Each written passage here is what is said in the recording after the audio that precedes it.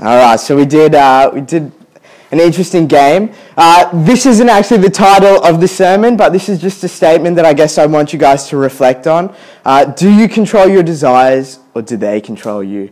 So just with that game, what I kind of wanted to illustrate was the person who was not blindfolded was God, I guess, in our lives. And some of the questions that were there was, some important life questions we've got to ask. So what actions do I make in life? What places should I go to? What do I allow myself to watch? What influences do I surround myself with? Who do I marry? Etc., etc. So I guess when we removed God from that situation, all of you guys were, terrible. No one made any real progress. Everyone was blind. And it was basically just blind people walking around. And I guess the real point of what I'm trying to make in that is God's word is a real clear guide for us on how to live our lives. And it's just the light instead of us walking around blind. So, I just want to grab a verse and just kind of reflect on it a bit. I thought it would be a bit bigger, but I apologize. So, the verse is 2 Corinthians 10, 4, 5 is, "For the weapons of our warfare are not of flesh, but have divine power to destroy strongholds. We destroy arguments and every lofty opinion raised against the knowledge of God and take every thought captive to obey Christ." So, what I kind of want to do is just kind of reflect on this verse and kind of take it apart and just add some other verses to this as we kind of go along and really look at the battle of the mind. So we'll start off with the verse and kind of pick it apart. So, "For the weapons of our warfare are not of flesh, but have divine power to destroy strongholds." So the first part of this verse is really illustrating to us is that we're in a war, and this war is not of the flesh. So I can't materialistically, so I can't grab something physical and resolve this war. It's something of divine power, and it's talking about these weapons, and it's talking about strongholds. So strongholds is just a point of control, and we'll kind of go into that as we keep going. And then we destroy arguments and every lofty opinion raised against the knowledge of God and take every thought captive. So we're destroying arguments that are against the knowledge of God. So what's the knowledge of God? The knowledge of God is the revelation of Christ, being the Son of God and being God. And then also the call that God has on our lives. So that would be Christ-likeness, and seeking purity and not conforming to temptation. So we'll just kind of keep going with this, and let's try and figure out. So what are we actually at war with in this war that what we've just read before? So who are we at war with? Well, it's pretty simple: ourselves and the world. And these are our two main struggles in life. So a real interesting point is that Jeremiah brings in is the heart is deceitful above all things and beyond cure. Who can understand it? And to kind of give you the context of what's going on here is you've got Israel, and everybody knows God's relationship with Israel. And God is trying to bring Israel back to repentance. And Israel is just continually falling back into the same sin and is just hardening their hearts. And, God uses a lot of really strong language to really illustrate to us that, our hearts and ourselves, we like to deceive ourselves. And I guess in our day-to-day lives, we can look at different aspects, I think a real big one is we start to rationalize certain behaviors, and we start to make them feel like they're an okay behavior to perform. I guess a good example would be something like gossiping. I guess there's a bad situation that's happening with a certain friend or a certain person, and then we start to rationalize it and justify it, I guess, to start speaking to another group of people about that person. And what we're kind of doing is we're throwing away the grace that person may deserve, and we're not deserve, but just giving them the grace that they might need at that time, and we're kind of going against that. And in reality, we're just causing more destruction towards their relationship with people and with God. So the second stronghold that we have that isn't of the mind is of the world. And I guess the world and the mind kind of tie in together. But we look at Genesis 4. So to give you the context of this as well, Cain and Abel, we know the story of Cain who killed his brother Abel. And God is kind of speaking to Cain just before he actually conforms to, so conform being, does that actual act of killing his brother. So God says, if you do what is right, will you not be accepted? But if you do not do what is right, sin is crouching at your door and it desires to have you, but you must rule over it. Now, I love this imagery that kind of God gives us of sin. Only a predator is crouching and is waiting, and you see this imagery all throughout the Bible. Is the devil and the enemy is oftenly portrayed as this lion or as this predator that is after us, and we're often portrayed as sheep, blind, aimlessly, just conforming to the same stupid behaviors. And there's this predator that is after us, and that's sin, and that is the devil. And when you get this imagery, we start to see it's forced to give us a sense of reverence. So reverence being a sense of respect for what sin can actually do to us and to the consequences that it actually has on our lives. And here we have is God just requesting for us to rule over it. So we have to actually take a step above it and rule over it instead of let it rule over us. So I guess these strongholds, what are these strongholds and how do they affect my life, kind of falls into your own personal walk and your own personal journey. Whether this be struggling with sexual immorality, struggling with the wrong group of friends, struggling with substances or gossiping, or I guess just conforming to and behaving in ways that are incorrect and that God has called you not to engage with. So, kind of reflecting on this, we figured out that there's a war going on, and we know that we kind of know who we're at war with. But let's look at what our weapons are. So it kind of looks a bit simple, but there's a heck of a lot more in this.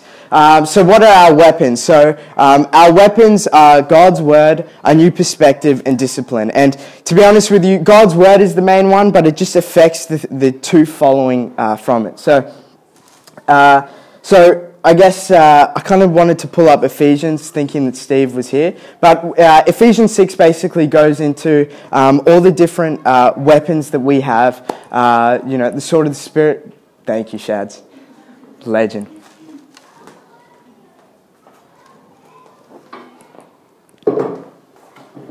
Yeah, so while Shads pulls that up, Ephesians kind of covers some of the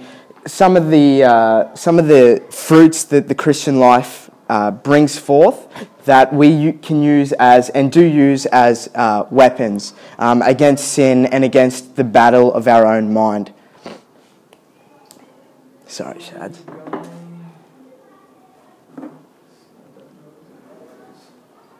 If not, I can just pull it up on my phone and read it out loud.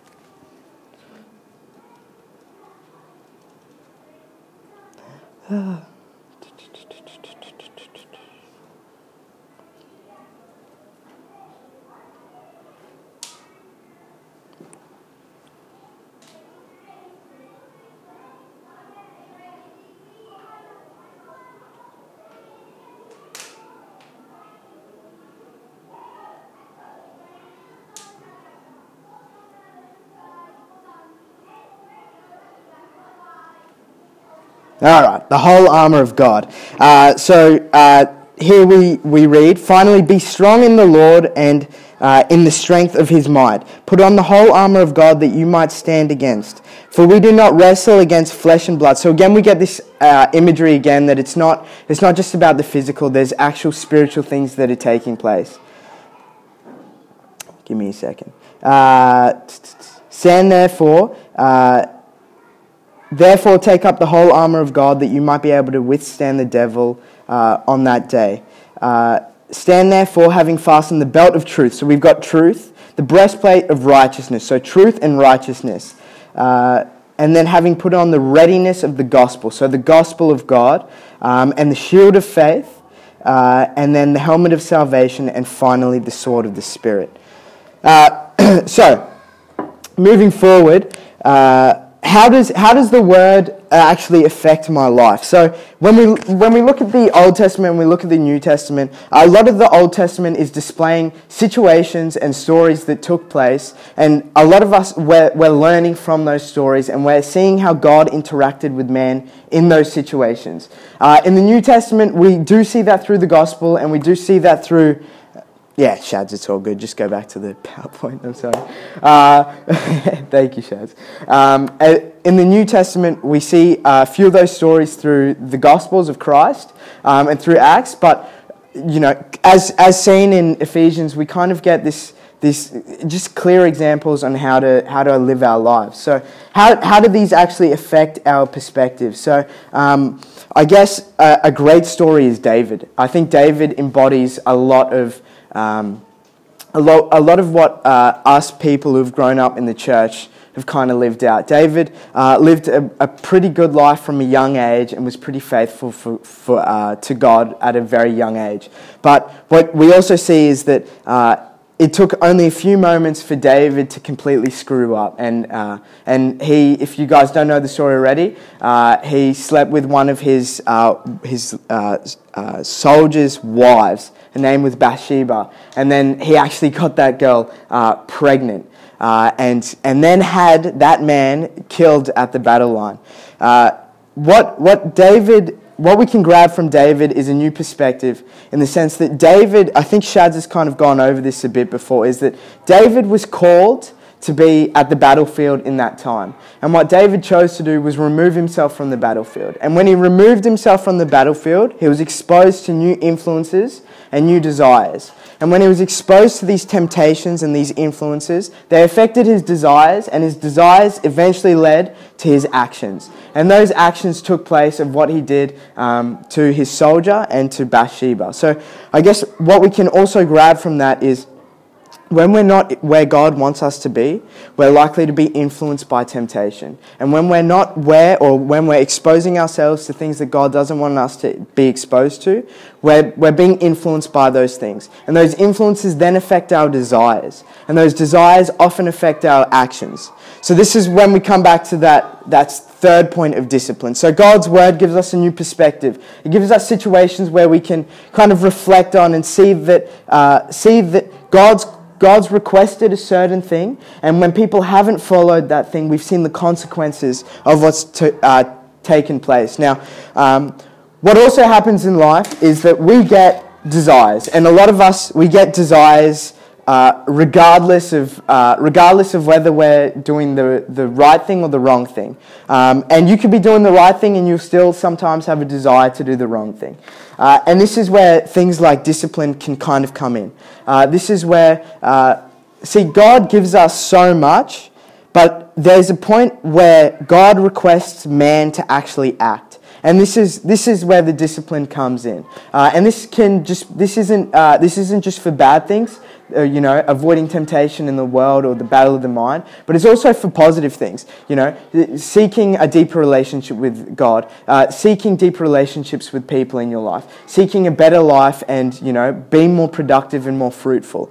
Discipline comes down to the individual in that moment, and ultimately, God's word can affect your perspective, but it's your discipline to actually grab God's word and use it into your life is ultimately your choice. And that's what you guys really need to grab onto. Shaz, can you go to the next slide for me? Thank you. So I guess what I want you guys to reflect on is, who and what are these influences in your life? So we've got our influences, we've got our desires, and then we've got our actions. So who and what are these influences in your lives? And how are they affecting you? Are you with the right group of people? Are you watching the right things? Are you spending time thinking about the correct type of things? Who and what are these influences in your life? And then after these influences, how are they affecting your desires? If I'm spending time with the wrong group of people, eventually they're going to affect my desires. And I'm going to have a desire to conform to the wrong type of behavior. And then once I've had that desire, often when you're influenced by the wrong people and you have these desires, it's very easy to perform the action that you don't want to do. So who are these influences? How are these influences affecting your desires? And what actions do you what desires do you act on? And we kind of come back to that same point of discipline. Am I going to be disciplined enough to grab God's word and actually apply it to my life? God's word gives me the new perspective, and God's word encourages me to be disciplined, and God's word is the influence into my life that can affect my desires and affect my actions. So yeah, that's kind of what I wanted to cover today. I also kind of just want to reflect on the fact that a lot of you guys are just at this moment now, who you're going to be in the future is shaped right here and now. All your actions, whatever you're doing right now, that's likely to affect who you are in the future. A lot of you guys, and we've grown up in the church, and there's you're about to be exposed, and you probably are already being exposed to a lot. But there's so much more to come. You've got porn, you've got sex before marriage, you've got substances, you've got, you've just got the bad group of people that, just bitter. Bitterness is a real reality now. People are just bitter, and you don't want to be that bitter person because of your outlook on life and how your lack of forgiveness for others and this sense of entitlement. You don't want to fall into that trap, and right now the choices that you make are going to affect that. I just kind of want to end on this story. I knew this guy called Cooper, and he basically started, hanging out with the wrong group of people, and he started drinking, and he started just getting involved with the wrong group of people. Eventually, Cooper got to a point where he was actually addicted to heroin, and it got to a point where he would go to a rehab center, and 3 times he was in and out of rehab, and then eventually he was in the hospital, and it got to a point so bad that I would have these friends of mine who would have to go to the hospital, sign Cooper out, and then take him for a day, and then come back and sign him back into the hospital. Cooper finally got out, and then he overdosed on heroin, and they found him there. Cooper didn't wake up one day addicted to substances. He didn't, you don't wake up one day, with a broken relationship. You don't wake up one day addicted to substances. You don't wake up one day bitter. It's a gradual progression, and these choices that you're making now, affect it. So I guess the real point of what I want to say is, what you sow is what you're going to reap, and you're always going to be reaping something. Is that good fruit or is that bad fruit? Is that leading you to the life that you want to be and to get to, or is that the life that is going to lead to absolute destruction? The world is pleasurable. That's why people get entangled by these things. The reason why adultery and fornication and substances and all the rest, all this depravity in the world exists, is not because it's terrible and people are like, oh, this sucks, I'm doing it. It's the fact that they enjoy it. It's a pleasurable thing to engage in. So just understand that if you've got the desire to something, that doesn't define who you are or what you have to do. God's word gives you a new perspective and encourages you to be disciplined. But ultimately, it's your actions here right now that affect what you listen to, what you engage in, and what you do. Amen.